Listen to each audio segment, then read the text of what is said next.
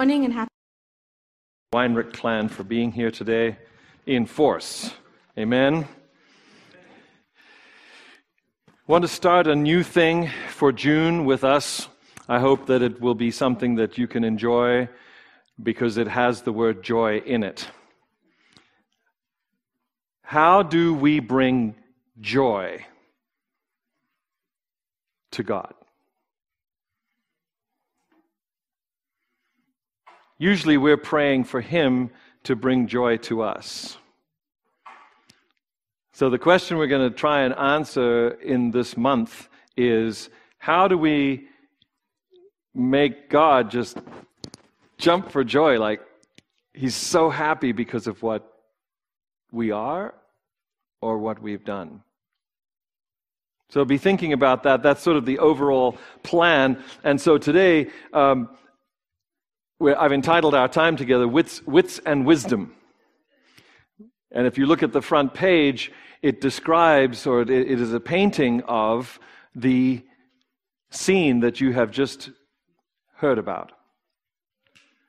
Now, when I close my eyes or if I look at that picture, I'm seeing an incredible moment in Israelite history. I'm seeing an incredible moment in prophetic history.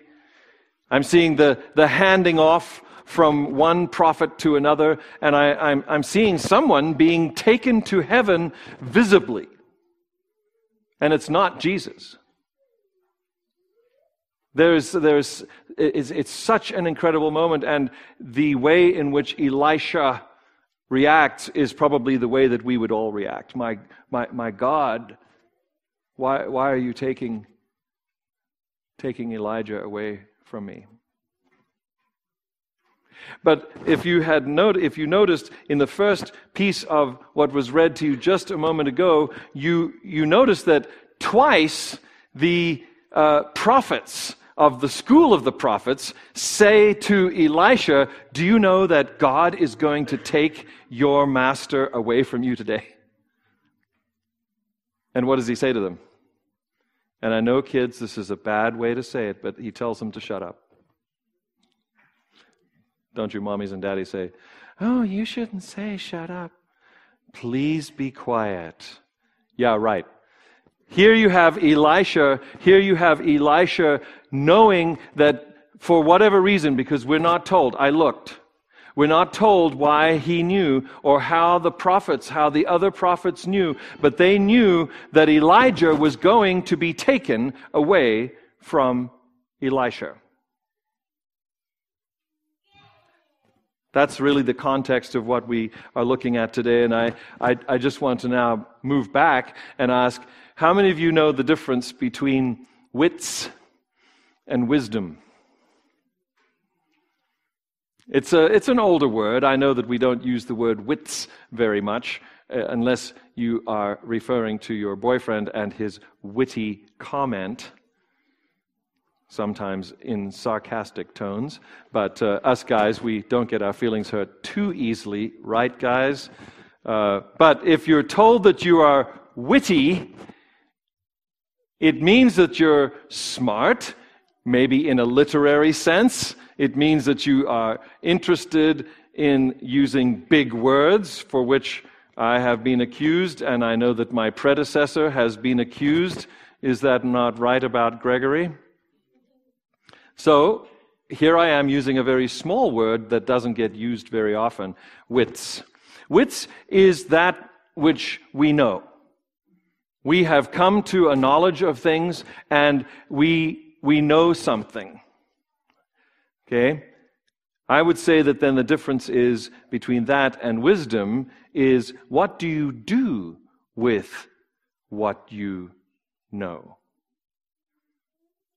You're determined to be wise or foolish by what you do with what you know. And so we all, I believe, would like to be known as wise because we do good things with what we know.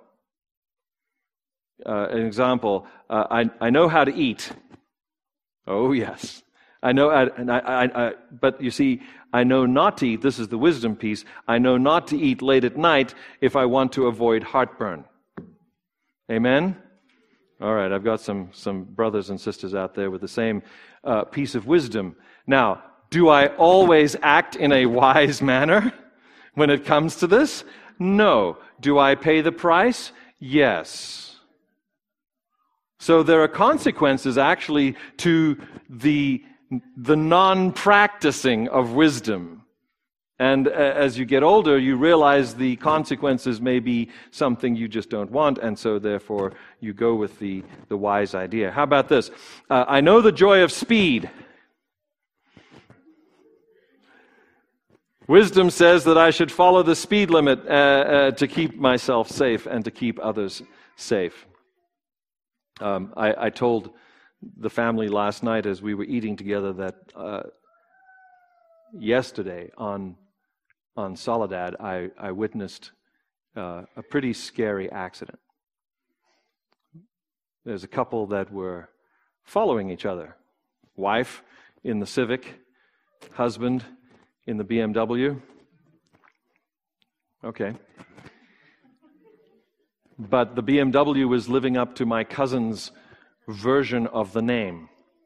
It was a BMW. Because as he said to the policeman later, my car had lost power. Now this was the big BMW, and so to have a little Civic following a big BMW caught my attention as I went by, and my impulse, which I am now very sad that I did not follow, was to think I should have stopped and got in behind, or I should have stopped and got in front and see if they needed something, okay? So I went up to the commuter lot, turned around, and was coming out of commuter way when I heard to my left a car crash. And I thought, oh no, she's been hit from behind. And sure enough, somebody of a younger age was coming up behind and was not paying as much attention and smashed into the back of the Civic, catapulted the Civic out into traffic, which then hit the back end of another Civic, which drove him sideways, and he sheared off a telephone pole, which then fell down on top of him. He was the one, though, that was out of the car making the cell phone call to our men in uniform.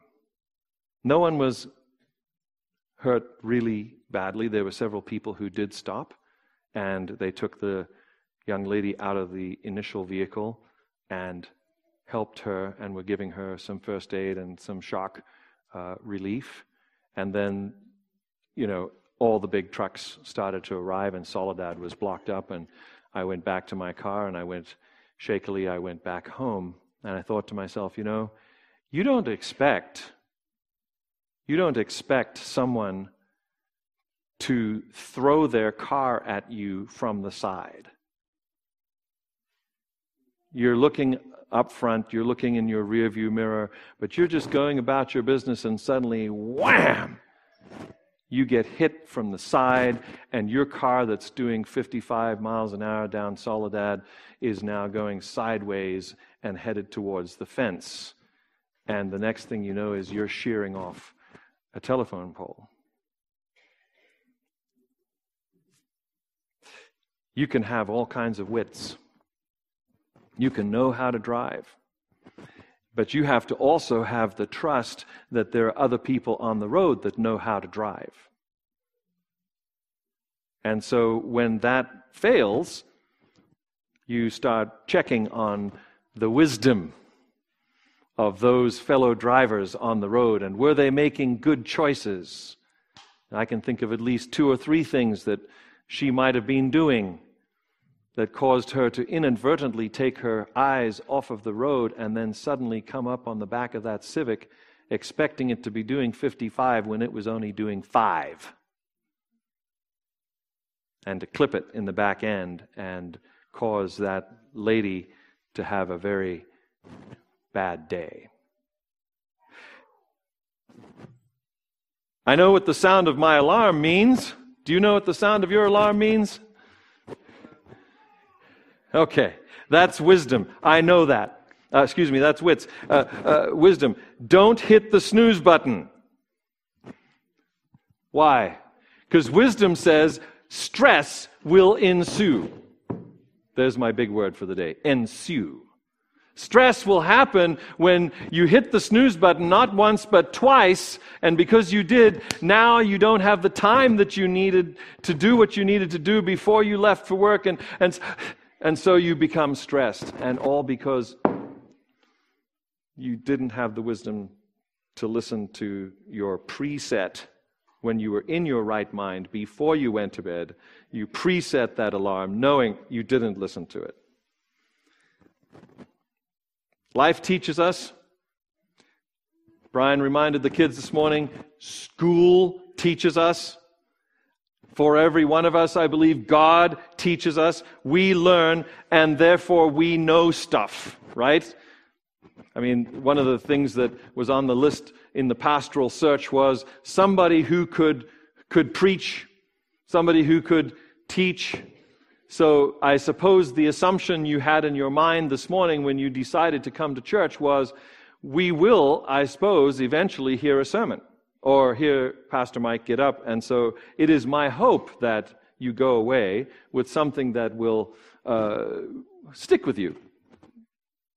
That's our hope every week. But what we do with what we know determines whether or not we are wise. How about a few examples of people who have used their wits?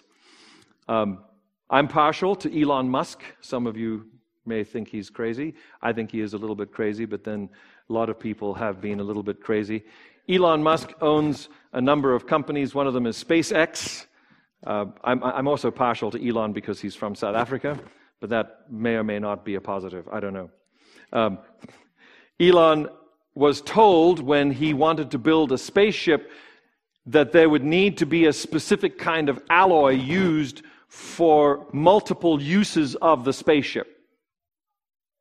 And it didn't exist.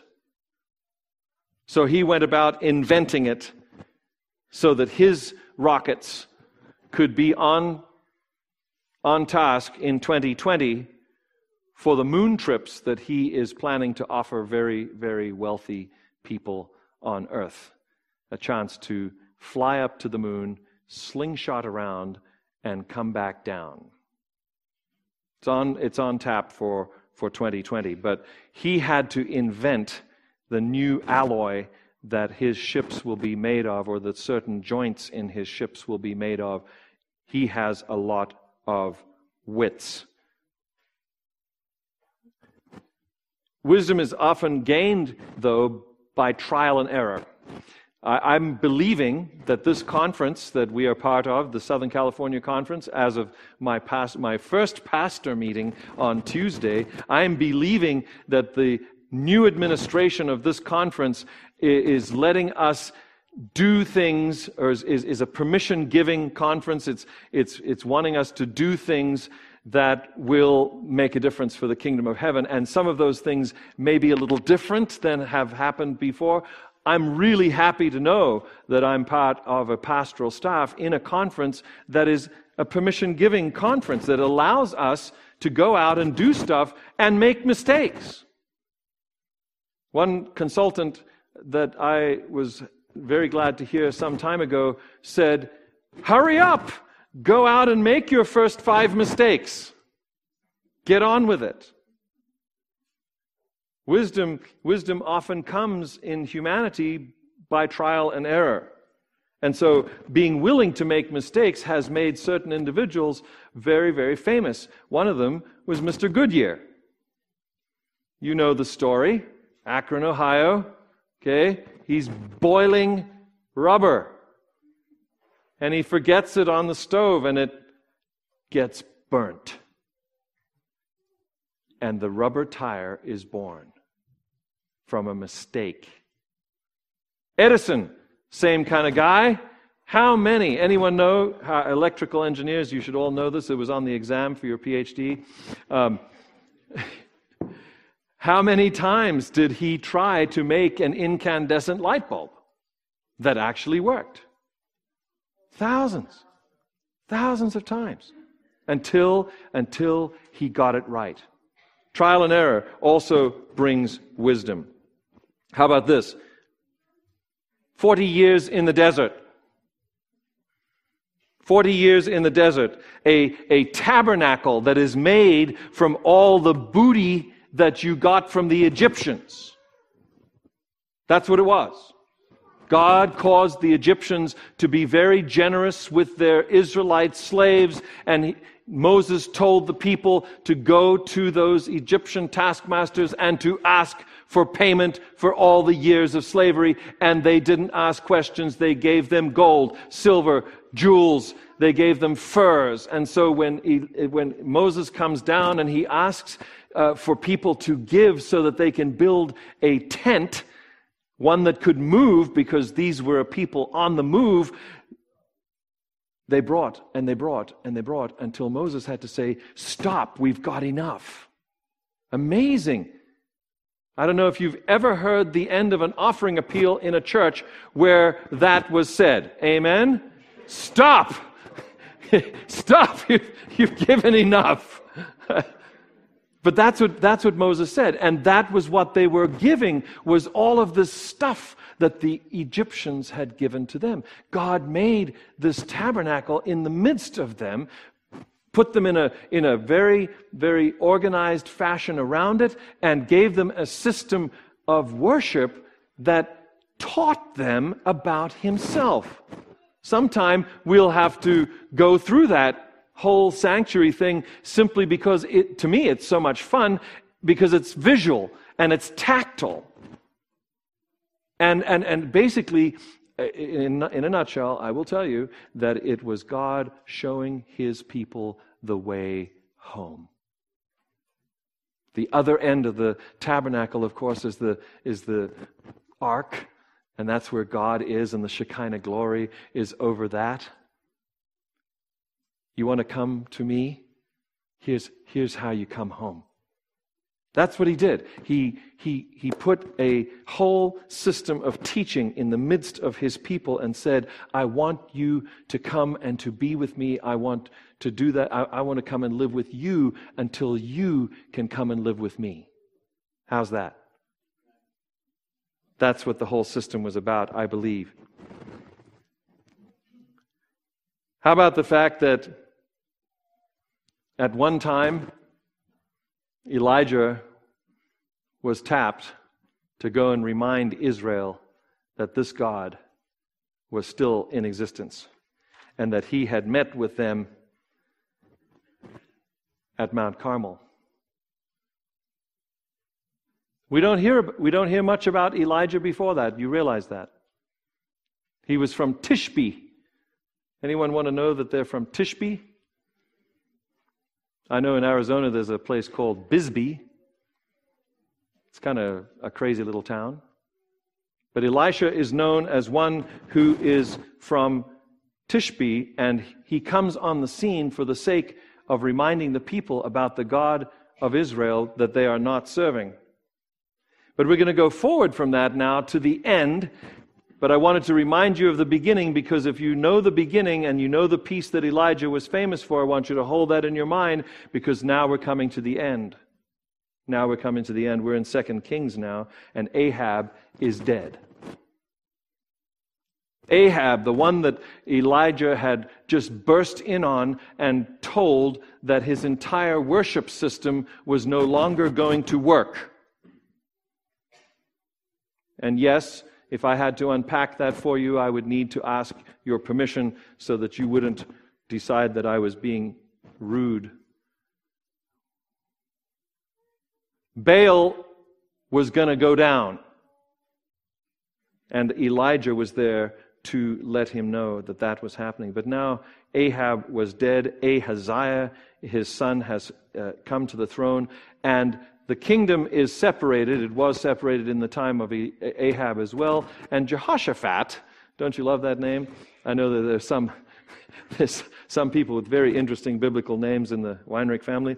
But it's not Jehoshaphat. We have no Jehoshaphat's here today, right? Jehoshaphat is Fat. I don't know if that was a good ending to that name. Jehoshaphat is king of Judah. That's where we are. That's where we are. And the fact is, too, that Israel's vassal nation, okay, Israel's servant nation, if you like, is Moab. As you may or may not know, their previous relatives in the family. Moab has to supply Israel with 1,000 sheep. The king's table needs to be supplied with 1,000 sheep a year, and they are rebelling. Ahaziah is on the throne. They figure Ahab is dead, Ahaziah is a dweeb, and we're not going to give him what he wants anymore. I don't know about you, but as I was rereading this whole situation in preparation, I want you to know that there were scenes of the United States in my mind. I don't know if that's a leap, but maybe it is. Things were falling apart for the previously successful Israel. Mount Carmel has been forgotten.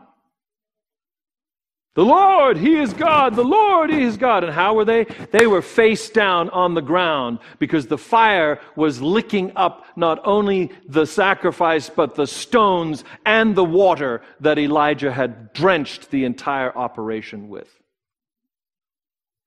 There's a crater, there's a smoking crater in the ground, and they're face down on the ground saying, the Lord, He is God. And they didn't get in His way, they didn't get in Elijah's way when he went and killed the 400 prophets of Baal. We tend not to want to think of those moments, but that is what had happened. Now, Ahaziah has followed in his father's footsteps. He is sick on a bed, the Bible tells us at the end of 1 Kings. He's sick on a bed because he has fallen. He's had a bad fall, and he wants to know, am I going to get better? There's numbers of us who have had injuries, and we are interested in knowing, is God going to heal me? We may have relatives who are sick. We may be praying for them. We are praying to God, I believe, the God of the universe.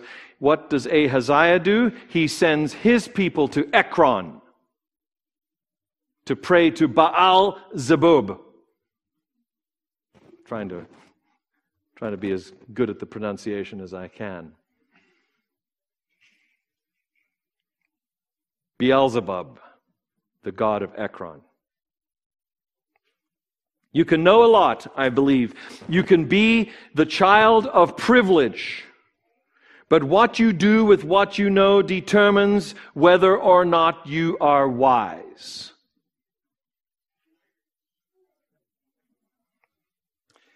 Let's remember that there was a time in Elijah's life. This is part of the story that I don't know, when you were listening to it as a kid or when you read it as an adult, I don't know how this hit you, but we cannot forget the time that happened just after the fire fell. Elijah tells Ahab, there's a storm coming. I've seen the first cloud. You better get in your chariot and you better go home. I want you to know that as an athlete or as a person who has had athletic tendencies in the past, what happens next is pretty incredible. Elijah runs before the chariot of Ahab all the way from Carmel back to Samaria. Now, your afternoon entertainment should be to get your Bible out and figure out how many kilometers or how many miles that was. But I'm going to tell you it was more than a marathon. He is possessed, I believe, at this moment. He is possessed by the Spirit of God, and he runs before the chariot because it is raining so hard. God has loosened the clouds. He's loosened the ability for Baal worshippers now to claim that Baal has sent the rain. Everybody knows now that it is God that has sent the rain, and his prophet is running in front of Ahab. Elijah is running in front. He gets to Samaria, and he doesn't go in. It's curious. He doesn't go into the city. He stays outside. And what happens next is very strange, because you would think that somebody who knows God and His power wouldn't do this. But a note comes through a messenger from Jezebel to Elijah and says, I am going to do the same thing that you did to my prophets, I am going to do to you by this time tomorrow. I'm going to hunt you down and I'm going to kill you. At that very moment, Elijah takes his servant, I don't know if he tells him, we got to go. He picks up his robes and he starts running again. Now, he's just run more than a marathon, I believe, from Carmel to Samaria. He then runs from Samaria all the way down, the Bible says, to Beersheba. And at that point, he leaves his servant there. And he goes another day's journey. I don't know if he's running at this point, but the Bible says he goes another day's journey into the desert. And that, for today's purposes, I don't want us to get caught up in what happens there, but that is where God finds him, in a cave in the desert, having run away from Jezebel. So, lest we get all high and mighty about Ahaziah and how bad he was because he followed in the footsteps of his bad father Ahab and did the same kinds of things, and when he was in trouble, called upon Beelzebub, god of Ekron, instead of El, god of Israel, we should also look at Elijah. In this critical moment, Elijah runs. He runs. But God comes and has a little chat with him. We find him in the cave. And I want you to know that we serve a very compassionate, very loving God. And I don't know about you, but I've been in that cave. And that still small voice has come and has said the same thing to me, and I hope it said the same thing to you. What on earth are you doing here? You know, you have the wits. You have the wits. You know who I am. I just sent fire down from heaven. What are you doing here? One lady caused you to run this far? Are you kidding me?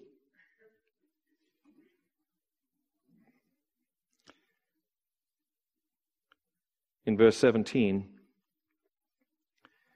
God very quietly sends him on a mission. And it's amazing. I don't know at what age this is in Elijah's life, but he sends him on a mission to find his replacement. I don't know how you feel if your boss comes to you and says, it's time to find your replacement. How does that make you feel? Elijah says back, I'm the only one. You can't really do without me. But God, again, very quietly reminds him. He uses, I believe, a symbolic number, because it's got a 7 in it. He says, no, sorry, Elijah. You thought you were the only one, but there are yet 7,000 who have not bowed the knee to Baal. And I like the next bit, which tells you a little bit about the religion, nor kissed him.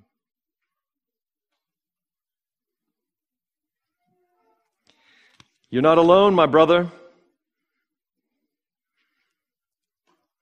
There may be a rebellious, godless king, but you are a fearful prophet. Are you full of wits? Or are you full of wisdom? Both knew that there was a God who could do stuff. Both had relied in their life upon their own wits, their own knowledge, or their own ideas about what the situation held for them. One had gone to the god of Ekron, the other had just relied upon his legs to get him away from Jezebel.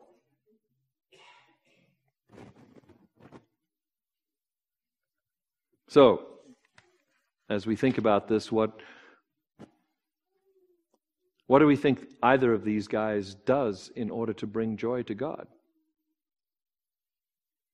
The king, for looking elsewhere for his help when he's sick in bed, or Elijah when he's in the cave running away from Jezebel. If you go back to 1 Kings,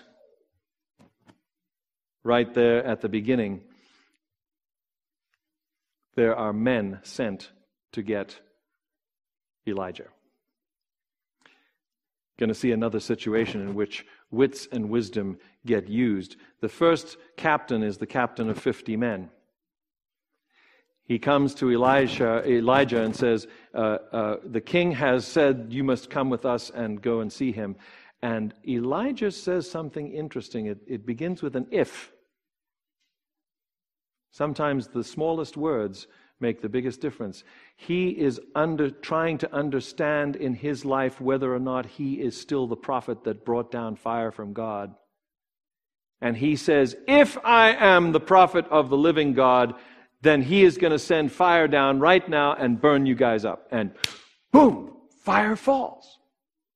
Ooh, I guess I still got it. So he stays on that rock, and another guy comes with another 50 men, and he too is brusque. He too is going on his wits. He too is thinking, I'm the man, and I've got all these people with me, and we can take this guy. And he commands him to come down, and Elijah says the same thing to him. If I am the prophet of the living God, he is going to send fire down upon you, and he's going to burn you up. And the same thing happens. And so now there's what? 102 guys dead. Ahaziah doesn't give up. He sends another group into the fray, and this guy shows true wisdom. He comes on bended knee to Elijah and says, please, I've got a job to do, but I respect you. Would you come with me? And the Bible says that the angel of the Lord told Elijah, it's okay, you can go with him. And it wasn't until that release had come from the angel of the Lord that Elijah decided this was what God wanted him to do.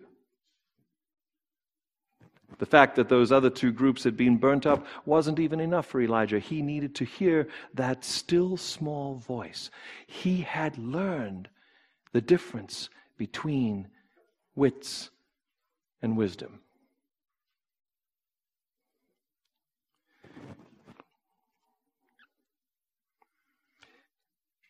The last part, and this comes to the picture on the front.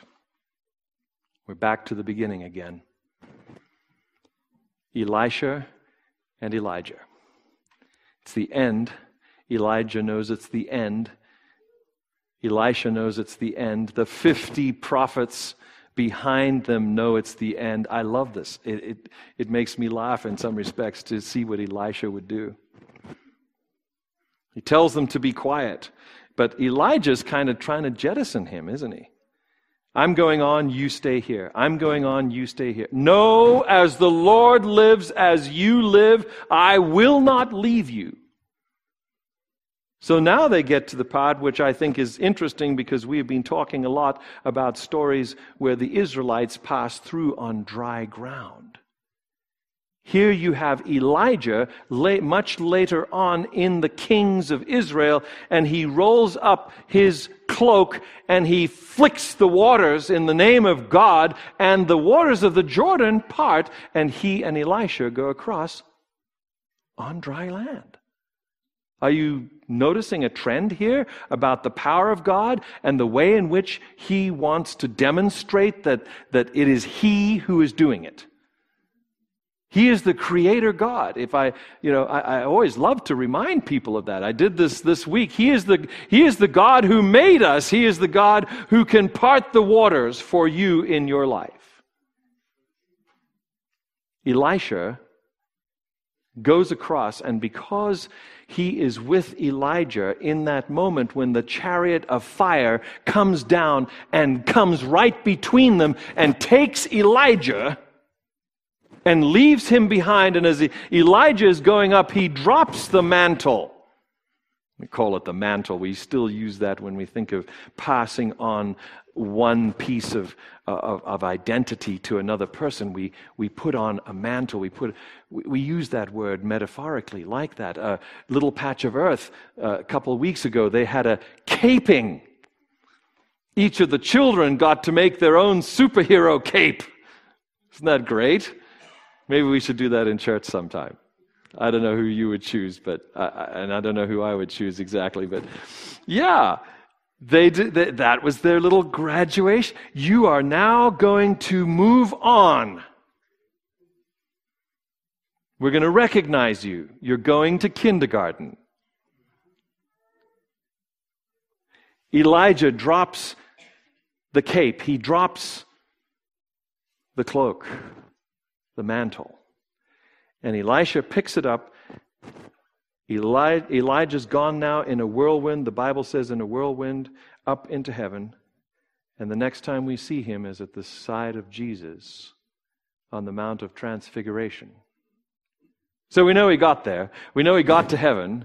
And he was with Moses. And he visited Jesus a little bit later on, see?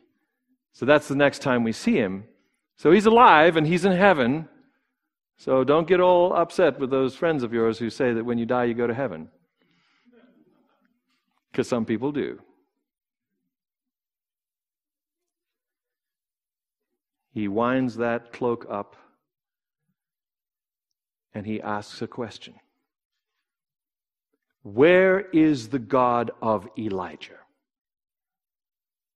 And I'd like that to be your question today too, because you see, spiritually speaking, God has empowered all those who call upon his name to be his prophets, to be his ministers, to be his hands and feet in the world. The question is, do you know enough? Some of you are going to say, oh, I don't know enough. I don't know God enough. Well, good news. The church is here hoping to help you. You just have to appropriate what the church has to offer, or whatever spiritual guru person you are listening to, hopefully they also believe in the God of creation. So we can all, in some respects today, metaphorically speaking, we can all wind up the mantle that has been passed to us through our spiritual ancestors, and we can strike the water and we can say, where is the God of creation? Where is the God of Elijah? The God who sent fire to prove himself, to prove that he is the one who is the God of all the elements, if you like. Fire, water, wind, air. Earth. We can ask the same question as Elisha did that day, and for him the waters also parted, and he walked through on dry land. The signature of the Creator and his presence in Elisha's life, and a telling to Elisha that this was not going to be just because you knew Elijah. No, this is now going to be because you know me, and because you know me, I'm going to use you to be my prophet. I'm going to use you to talk to people, to be with people, and to do my work for me in amongst the people. I'm going to be with you. And I'm going to say to you today that we can leave this place today knowing that God would like us all to participate in that kind of ministry. We represent hundreds of spheres of influence, and He is asking us to take up that mantle and to flick the waters and say, where is the God of creation? Is He going to be part of my life? Is He going to walk and talk with me this week? And I believe that we can all come back next week, and if we wanted to, we could have a testimony session, and we could say, okay, so how did God part the waters for you this week? So it's going to take not only your wits, it's not only going to take your wits to make God happy and to make Him joyful, it's going to take the fact that you accepted His wisdom in your life and that you trusted Him like Elisha trusted Him. So I bid you go forth. Go forth this week and try God out.